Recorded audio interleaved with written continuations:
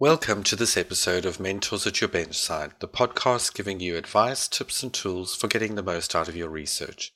I'm Adam Pawson, and today I'll be talking to you about the 8 basic steps that, if taken routinely, can increase your chances of successful experiments every time.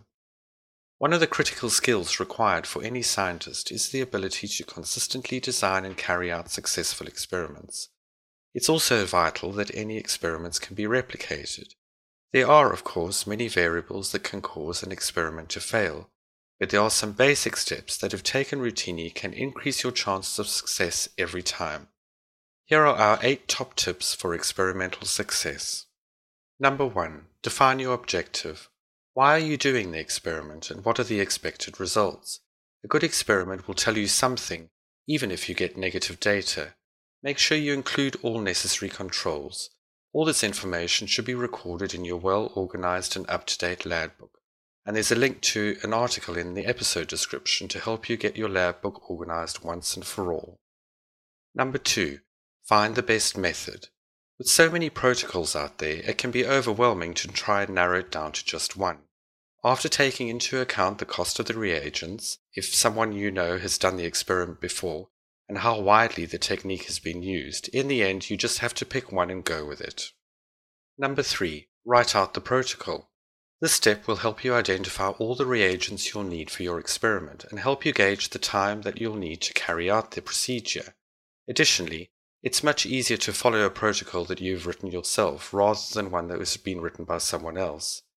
Having said that, do make use of your colleagues who have done the experiment before. They're likely to have some helpful tips and pointers. Number 4. Obtain all necessary reagents in advance and make sure they're in good condition. You don't want to be in the middle of your experiment when you suddenly run out of reagent X. Make sure you have everything prepared in advance, and as in cooking, fresh is best. Don't take your chances with old or expired reagents. You could even set up a stock take rota with your lab mates so that you never run out of an important reagent. You also need to make sure your equipment is clean and in good working order before each experiment.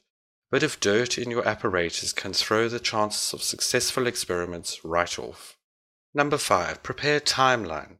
Try to realistically estimate how long each procedure will take, and if you're not sure, double the time that you think it'll take. Don't try to cram too much into one day. You're more likely to make errors if you're rushing. When you're running your experiment, make sure you give it your full focus. Number 6. Do the experiment. Prepare everything you can in advance and start early. Make sure you have booked all the necessary equipment ahead of time and avoid interruptions. The protocol you wrote out as step number 3 should make this step a lot easier.